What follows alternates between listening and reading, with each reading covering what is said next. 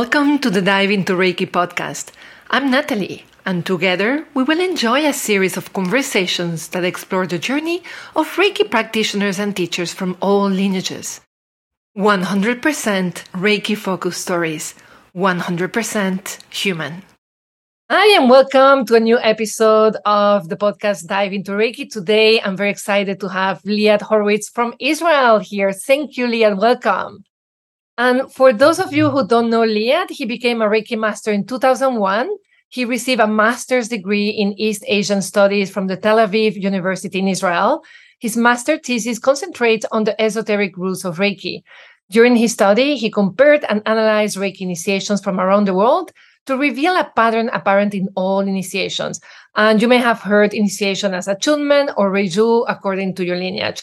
As a doctoral student writing his dissertation, he lives in Israel with his wife and 2 children, and he's actually in the process of moving, and he kindly gave us some time today.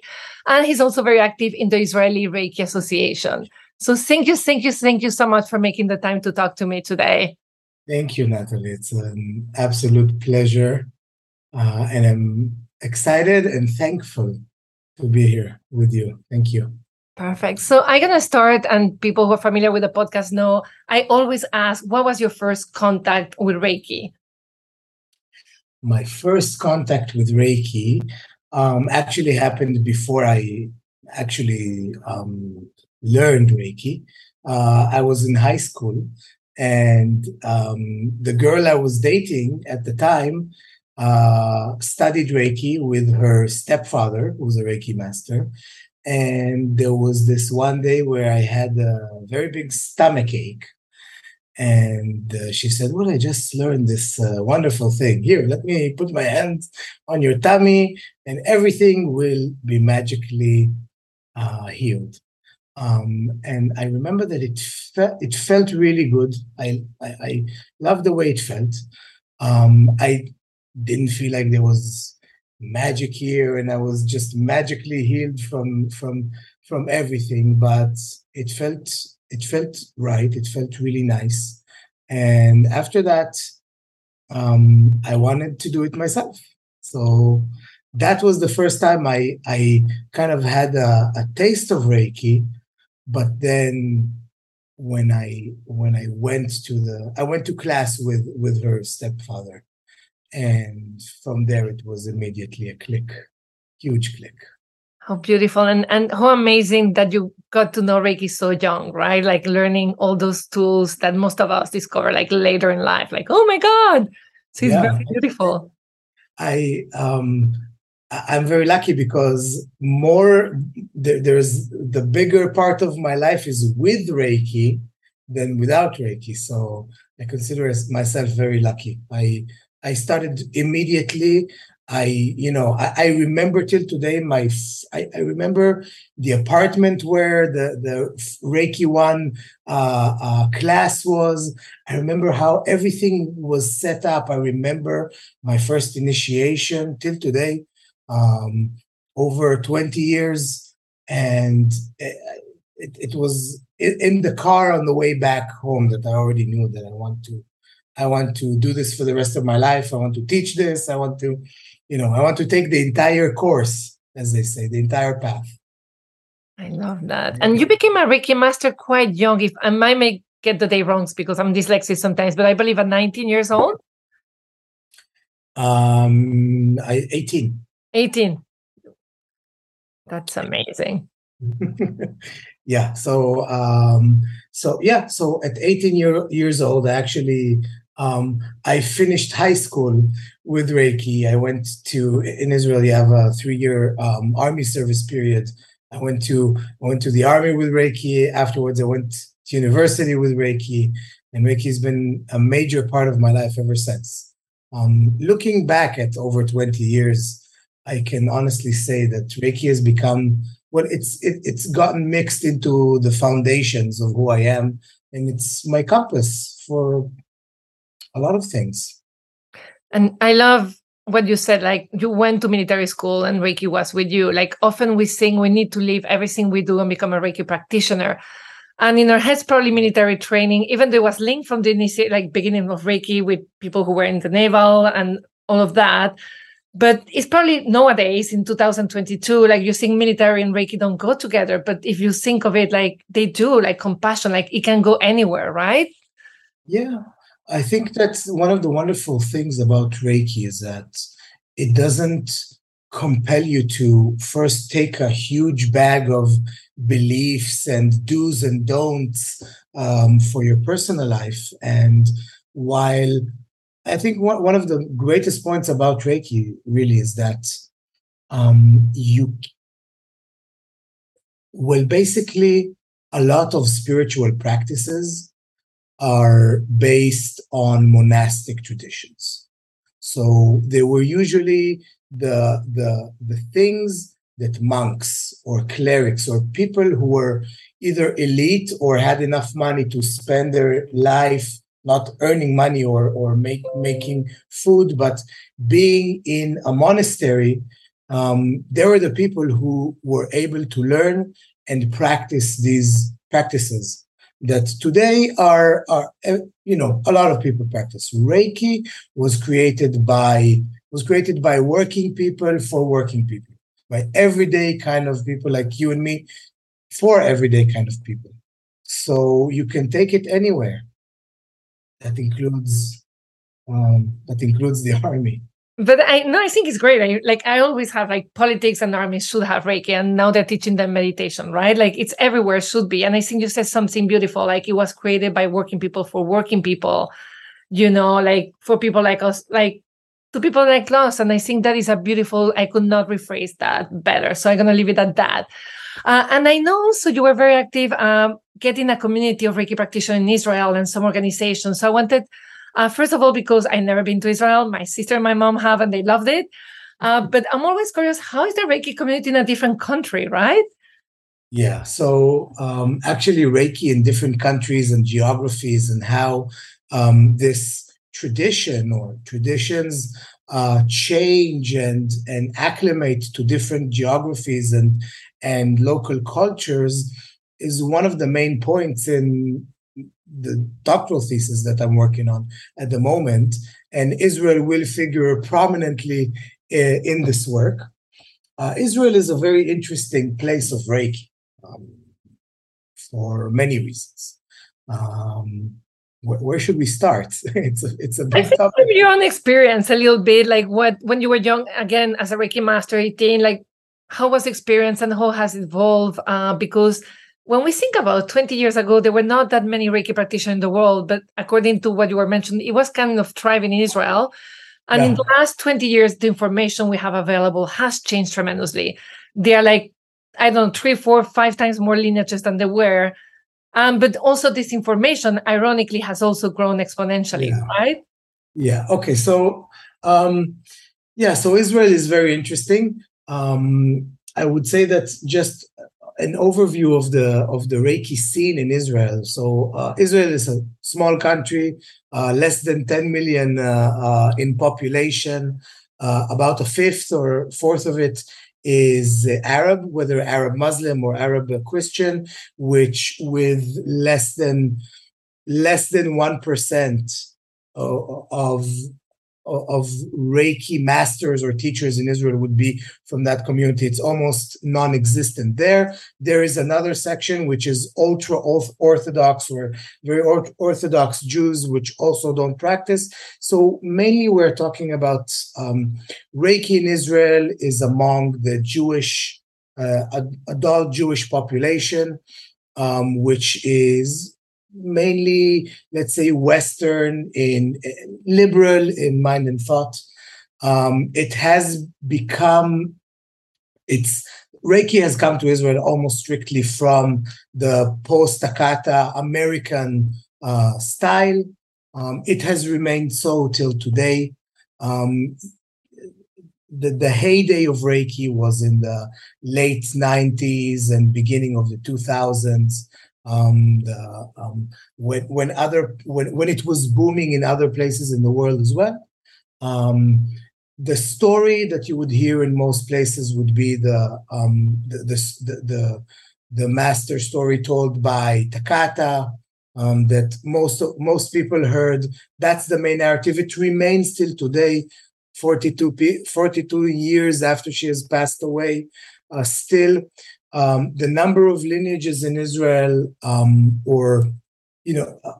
has not grown so much. The Japanese Reiki boom, or this opening to pre-Takata lineages coming from Japan, has kind of skipped the local scene mostly, and there are some of the Reiki practices and ways of thinking did get some local flavors as well, mainly based on Jewish thought and bringing it together along the lines again of what Takata did, connecting it with Christianity, with monotheistic thinking and Christianity. Along these lines, it got a local flavor, and some things that we do different because it's based on Jewish thinking. But that was the scene when I started, when I connected to it in the early 2000s. Reiki was everywhere. Even today, the word is very well known. Most non-practitioners have heard about it, and it kind of equals New Age or energetic or holistic healing. It's kind of one and the same, that kind of stuff. That thing that hippies do, those people who meditate and do yoga. Yeah, Reiki, I've heard of it. That's where Reiki is in people's minds. You could find some Reiki treatments, perhaps in some hospices or in some of the medical care, let's say medical like hospitals, cancer company could be giving some holistic treatments, sometimes with Reiki. It's part of the holistic New Age, new spiritual movement seen in Israel, which is on the growth, like in many countries in the West. When I met Reiki in the early 2000s, there were two organizations. Reiki had gotten so big and popular in Israel that following a visit by Phyllis Furumoto and some Reiki masters in Israel studying with names like William Rand and some European names, decided that Israel needed an association, and the Israeli Reiki Unity was born in response to the traditional Israeli unity, the non-traditional Israeli Reiki Association was born, kind of to be the home for all the people who didn't fit into that mode of thought came into being. These, over the years, so Reiki reached its culmination somewhere in the 2000s, and then slowly petered out. And eventually, a few years ago, both these organizations and, let's say, the central hubs have disappeared. Wow. Which left a gap. And I came back from Japan after writing my thesis in 2015 and decided that a new home for Reiki practitioners should be built. So I established the Israeli Reiki Master community, thinking that the Reiki Masters are the beacons, usually the lineage bearers, or so, who take Reiki forward. I started the Israeli Reiki Master community, now counting over 300 Reiki Masters, and these are just Israeli Reiki Masters, which have, according to statistics that we're gathering, have supposedly taught over 50,000 students, Reiki people in Israel. Yeah, and you're talking about countries, you said, of less than 10 million people. So that's huge. Yeah. So we're definitely getting to the 1 or 2% that is estimated, for example, in the US, according to some. Yeah. That is amazing. And also because for the people, so we're going to go over your background. Like, again, you actually felt the need to research the rules of Reiki, which is not what was happening in the scene in most countries either, right? So tell us a little bit, like, how did you decide, like, okay, what I got taught is not enough for me. There is something I want to find out more. How did that happen? And a little bit of how that research started to happen. I remember exactly where it started. Those were magical moments, actually, within the Reiki Unity. There was this move to get Reiki legislated in Israel and creating some sort of, under the overall association of integrative medicine, and trying to get it to become a very serious thing by the authorities and by the insurance companies, and to make Reiki something that was supervised. The Israeli Reiki Unity initiated Reiki master meetings to see where the core is, where we understood that the different teachers teach differently, and some, and not all the contents were the same, but they wanted to understand, where do we all meet together? What is the core of Reiki? What does the Reiki master need to have in his arsenal, in his curriculum, to get the stamp of approval, for example, or for a person who is to be registered as a Reiki practitioner, professional, healer, healer or practitioner of Reiki, needs to have.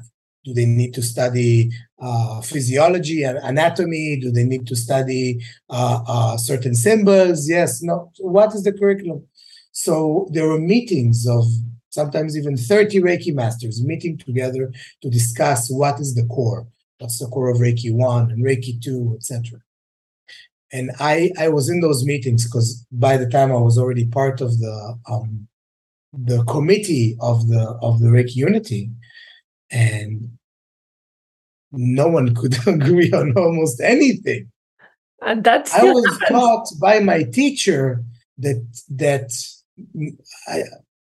I studied with several teachers, but my first one was very clear that he taught me exactly the way his teacher taught him, going all the way back again, till the founder. This is exactly the way the founder taught. This is exactly the system, to the point. And here I am sitting with 30 Reiki masters, and everyone's got a different story. So obviously, there's a lot of pieces to the puzzle, and there's a lot of missing pieces. So, and at that point, I was just before going into university. So I decided that this became a major part. As I said, Reiki has been a compass. So this was one of the main reasons why, going to university, I decided to major in Asian studies, and especially Japan, study Japanese religions and spirituality, and really make studying Reiki in its place of origin my profession, my academic profession. And it's amazing because you even went and practiced with the Gakkai, that original organization founded by Mikao Usui. And I know, like, they have like an NDA in it's like non-disclosure, whatever, like you cannot really talk about it. But how was that experience of going to Japan, learning Japanese, practicing the Gakkai, and how did it change your mind? Or kept it the same? I can say. Sometimes I still can't believe it, the luck that I had. My time in Japan changed my practice and the way that I view Reiki in many ways. It changed it from all sorts of different angles, not just the going on, visiting Usui Sensei's grave and paying respects, and going on Mount Kurama several times and receiving Reiju and initiations on Mount Kurama, and spending time with the Gakkai, with the presidents, and with and Shinpiden and masters there, and interviewing them and asking them every single question, and getting initiated there and participating. And not just that, this was one. Obviously, you get a different perspective on Reiki. And that is something that I can recommend to everybody. Get different perspectives on Reiki. You've studied and you got one or two or three or how many pieces of a big puzzle, facets of a huge diamond that you've gotten. Get more. The more pieces you have, the more you can go up and you see a beautiful, never-ending picture. And with the best thing about a diamond, it's the different facets of it that give it the fire, the sparkle. And it's not just this practicing and coming in contact with with very different ways of thinking about Reiki, because again, I started with Western traditions and post-Akatan traditions, and then going the other way and learning some Japanese traditions really changed my mind and broadened my view. But besides that, also the academic world really also opened my mind to looking at to actually collecting these different worldviews, respecting them. It's the fact that you can look at these other ways of perceiving and receiving Reiki with respect, with understanding. This is my brother and my sister. Nothing makes me better. Nothing makes my answers better than theirs. Is liberating. And I think you said something incredibly important, right? Like if we still stuck, my Reiki is the right Reiki, then we don't get that multifaceted diamond. We just get a very plain 2D practice that has no depth. So I think not only by letting go of the need to be right, we actually get that richness of the practice. And we may not have to adopt everything. I see a lot of rituals that I respect them, but I have a very Germanic, lineal, simple way of practicing, and everything that fits into there, that fits with me. And some rituals are more elaborated. I cannot remember them. They stress me out. But for some people, they love the rituals. So I think also understanding we're all very different. I think it's a beautiful way, that diamond, a multifaceted way. And it brings sparkle. And you mentioned that I the main part of my work being in Japan and writing my thesis, besides the whole experience, and of course immersing myself locally and in language and hopping between temples all over Japan, and of course practicing with the Gakkai, was collecting and analyzing and comparing the initiation protocols. And I'm just gonna clarify for people, because some people call it initiation, other people call it attunement in the US.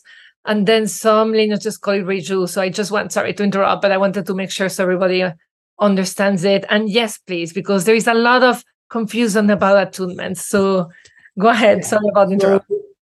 So yes, you could say that initiation equals attunement equals Reiju. It's a way of saying it. Yes, Reiju and initiations slash attunements in the West can sometimes, or even different initiations or Western initiations and attunements can vary in protocol deeply. There's still the same base, and when comparing them, and that's the great thing. That was the main liberating thing when I started to put everything on the table and see them one by one and start analyzing, and a pattern started to emerge. And I always compare it to like if some alien from outside of Earth comes to Earth and sees you and me, for example, if it was not a very sophisticated one, I don't know how they got here, but not very sophisticated, might think that we are very different things, right? Look, I have glasses. This specimen does not. Well, we both have long hair. I have this color, that color. Nose is totally different. So I have this on my shirt. You clearly do not. So very different things. Not even going into male and female and everything. Very different beings or even things, but. His friends, the sophisticated aliens, would come to him and say, look, maybe they wear different clothes, or the color of their skin is different, or they have glasses, or their hair is done differently, or maybe no hair, but it's the same kind of animal. It's the same. It's basically because, look, one nose, both of these, two eyes, one mouth, two ears, hear, listen at least twice as much. 10 fingers usually, the anatomy is the same. Okay, something in the way that this thing is built from the inside is repeats itself even when the outside is different. The clothing, the skin color, hairstyle, the ribbons. Yes. The same is for the Reiki initiation / attunement / Reiki. Within every specimen, within all of these rituals, or let's call it, it's a type of ritual, there is an anatomy. There is the same spine or type of organs that keep repeating themselves, maybe in different colors or ribbons or manifestations, but they still exist, which means that all of the initiations, and by the way, it's not, a lot of people say, wow, this is mind-boggling. No, because all of the initiations or attunements or reiju come from a single source. All of us eventually are are leaves and flowers of a tree with the same trunk, starting with a lineage started by a single person or person in his community, Usui Sensei, and the tradition that he started, and then the sub-traditions or myriad forms that came after. There is a base, and it started 100 years ago, not so long ago. So obviously there is still a core that connects us all and makes all of the initiations still have this core within, this anatomy, this pattern that keeps repeating. And understanding this pattern, once again, it liberates us from comparing and saying, this is better, this is not as good, this is, and creating some false hierarchies, instead of seeing that these are facets of a beautiful rainbow or a gem. And also it creates this respect and an understanding what makes Reiki happen. Okay, because the initiation is the gateway. It's what starts Reiki. Absolutely. So if I will ask you, what are perhaps 2 or 3 things that are common to all initiations, are the core, what will those be?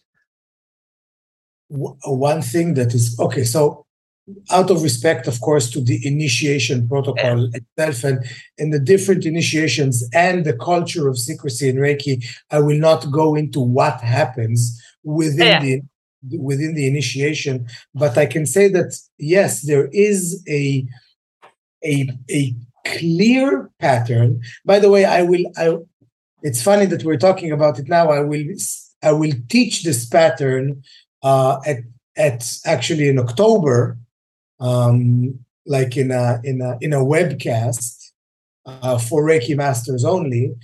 for an international website. I don't know if I can say this or not. Maybe But you we should. can actually, and you're gonna have to Okay, send us the link so I can share it. I'm part of a series in an international place called Reiki Home, where where the different scholars of Reiki. We have something called Circle of Scholars. I completely recommend it. Once a month, we meet the Reiki scholars, the people who wrote theses on academic theses on Reiki, whether doctoral or master on Reiki, to discuss in front of open audience a specific topic. The last month, I talked about symbols and symbolism in Reiki, and then we discuss it academically, and then with the audience we have a live discussion, and I'll give a special workshop after being asked to talk about the actual anatomy of initiation. This is something I'm willing to open up, obviously, with trained Reiki masters. But I can say that this anatomy, that this pattern of several stages keeps repeating. So let's say, for example, that I'll give an example. Let's say that during the initiation, let's say that I would like to start by opening I will. Let's by opening by opening up. No, I'll go back. I'm sorry. Perhaps you can talk about state of mind, because for me, I can say, for example, that that before the initiation, usually there is a step of preparation for the master and for the initiate. This does not concern the initiation protocol. It concerns preparation. Preparations are usually for the Reiki masters and not for the initiates, because most of the responsibility is placed on the Reiki master.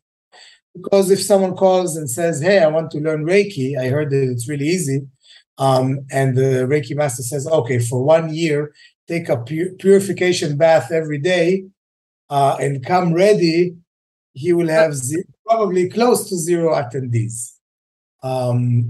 Some Reiki masters do give some exercises before, but at least the Reiki master performs some sort of preparations on himself to help him be a better conduit for Reiki, or I would say, in other words, become Reiki in better and more effective way towards the moment of the initiation.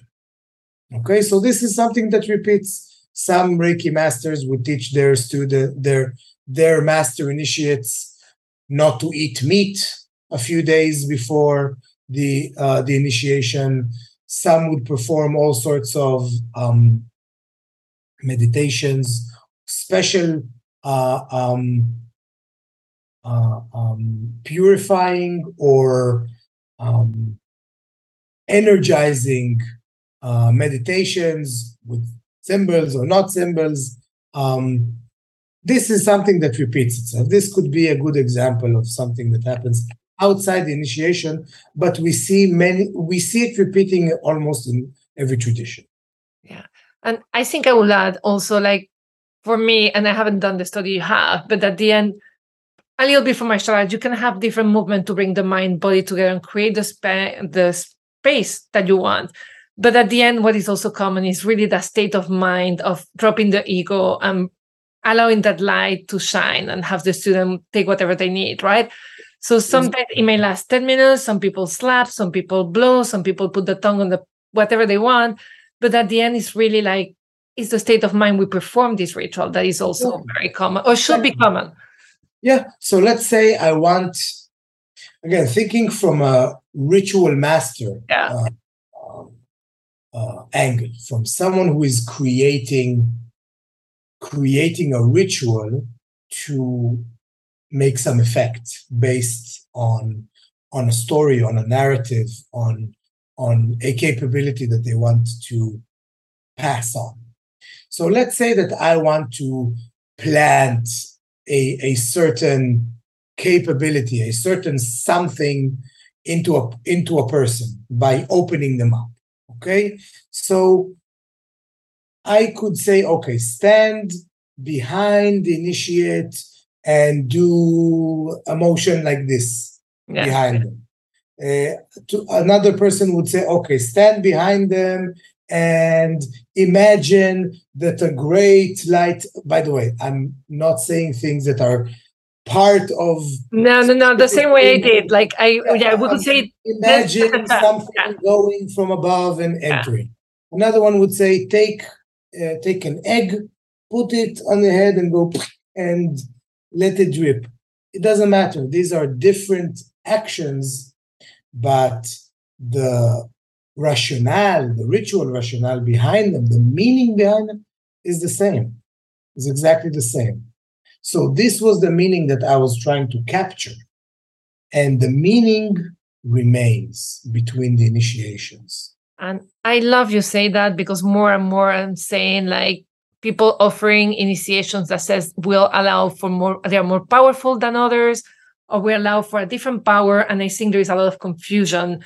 At the end, the meaning is the same. The ritual may differ, right? So that, I think, is something very important that we can rescue, again, without saying any secrets, right? And then I always love this story. I think someone told me about, like, there is a very advanced monk who has to initiate the other monk. And this other monk has been waiting forever. And then they're in the desert. And finally, that little monk is ready. But obviously, they're in the desert. They have nothing. They cannot do the whole everyday ritual. And the student has no offering. So the student pees, which is his only offering, the water in his body in the desert, which is actually meaningful. And then the higher monk has nothing. So he takes his shoes and he slaps the student on the head. And then the student is enlightened, right? The meaning were the same. Obviously, do not slap your Reiki student with a shoe. Do not pee in front of your teacher. But when we're ready, we are ready, right? And I think, obviously, we're all, if you have the link to the Circle of Scholar, and people can join, because I know Reiki Homes, sometimes I volunteer or support them. And I think they're going to do also a drive to get a little bit of funds to be able to expand more.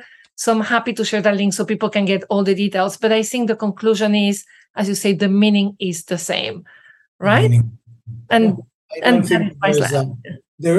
do not. So the main conclusion here is that the meaning and the status is the same. The different Reiki initiations are eventually an outcome of one initiation that is reborn in different forms, but is still there in every form. I do not want to confuse. There can be a hierarchy, not a hierarchy. Some initiations can be more effective or meaningful, but not based on tradition or based on the protocol or, my initiation is better than yours sort of things. No, they can be better or more meaningful because the person who does them is a person whose capacity is bigger, because as a Reiki master and practitioner, they practice every day, so they are better at becoming Reiki, at manifesting and helping bring this for the initiate at that moment, and vice versa as well, for the initiate themselves being in this moment that is meaningful. And some days you can let go of your mind and your thoughts and you asking, what is going on right now? And sometimes you're more in the zone during meditation or practice or an initiation, sometimes less. These are the places where an initiation can really differ between the capacity of the Reiki master by their practice, by their everyday practice of Reiki, and being a person who is Reiki in their lives, and for their students, that's one, and for the student to give the space to enter into their mind, body, heart, life. This is where the difference is. And that is a super important explanation. And I will not to it because you said it beautifully and perfectly. So I'm not going to touch it. And I really appreciate that you share that with us. I have a last question, and it's a very simple question. And today you actually get to choose. You can either share a big oops, something that happened that, again, like we call them lately teachable lessons that may look like a mistake, but it was a big lesson. Or you can share just one simple tip for people to deepen their Reiki practice. So today you get to choose. Okay. I think that based on the line of what we said, I'll go with a teachable moment. You're making me very happy. I love those. Because I've done a lot of mistakes, and I think that there's a lot to learn from this particular mistake, or oops, I don't know if it's a mistake, to say this oops in regards to what I've said earlier. There was, on one of my trips to Japan, following my research, actually on my first trip to Japan, I was visiting just so that I don't connect it perhaps with anyone or anything, I would say a certain temple, important temple in Japan with important link to Reiki and its founders. And during this visit, I reached the place and I paid my respects, and I walked around, and eventually, besides, when I say pay my respects, I mean be a Reiki person there, right? Respect the place, come as a Reiki person, which I did for quite a while. But I also remembered that I am a scholar, or writing my thesis, or wanting to write my thesis on Reiki, and I came all the way to Japan, and I'm in this place, right? Here's the temple, right? Here's the place. I couldn't find anyone to talk to, like from the people of the temple, like a priest or someone to talk to. And I wanted to ask some questions, and I knew that I wasn't going to go back there. I was there for just a short span of time for that trip. And I decided after making a few circles to go inside. I went inside the temple. I literally went there. I opened the door and started knocking on doors, trying to find someone to talk to. Again, I went all the way from, Japan and Israel are, other sides of the world in many different ways. And it costs a lot of money to get there. And God knows when I'm going to be back in Japan. So I started knocking on doors, and eventually I found someone, and I started. My Japanese wasn't so good back then, but it was good enough to try and explain what I was trying to do. And please help me out. I'm trying to write about this and that. Eventually, the person I was talking to looked at me and said, "Please go away."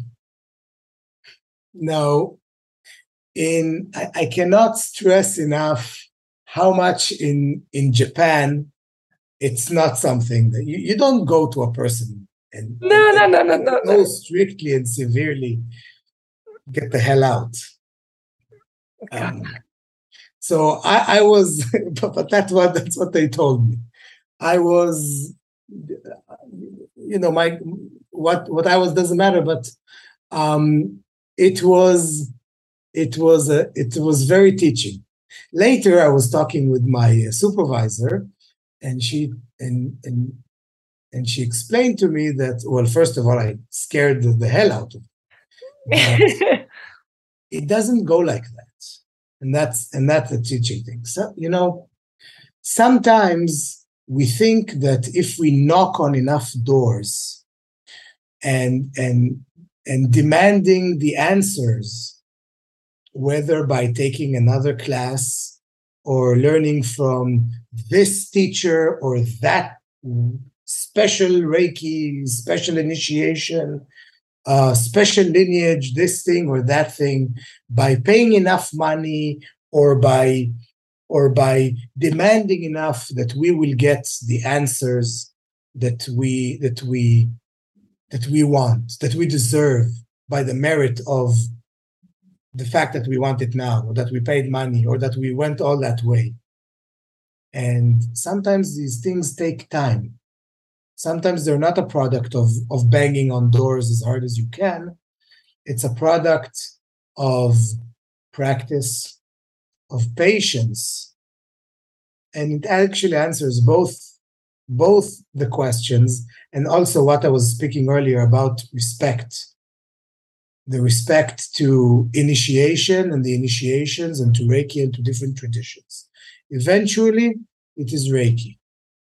And eventually, it's in the practice, in sitting and immersing ourselves like a tea bag into Reiki and into the practice, the way we know it.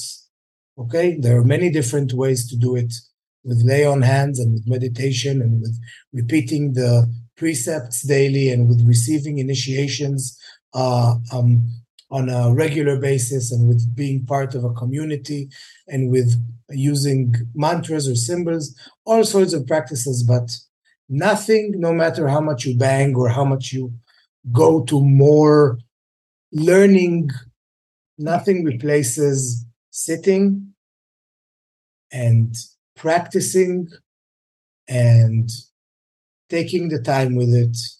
And this is where you get a lot of becoming Reiki. I think, again, you said something very important, and I love that lesson. And also I love that it came such literal way, right? The knocking on door, like it has such a great image.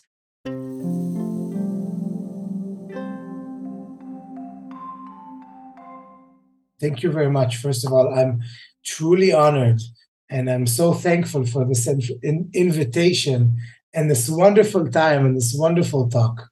And I encourage anyone who's listening to check out Reiki Home. Again, this is volunteer work to spread the beauty and the information and the wonders of Reiki.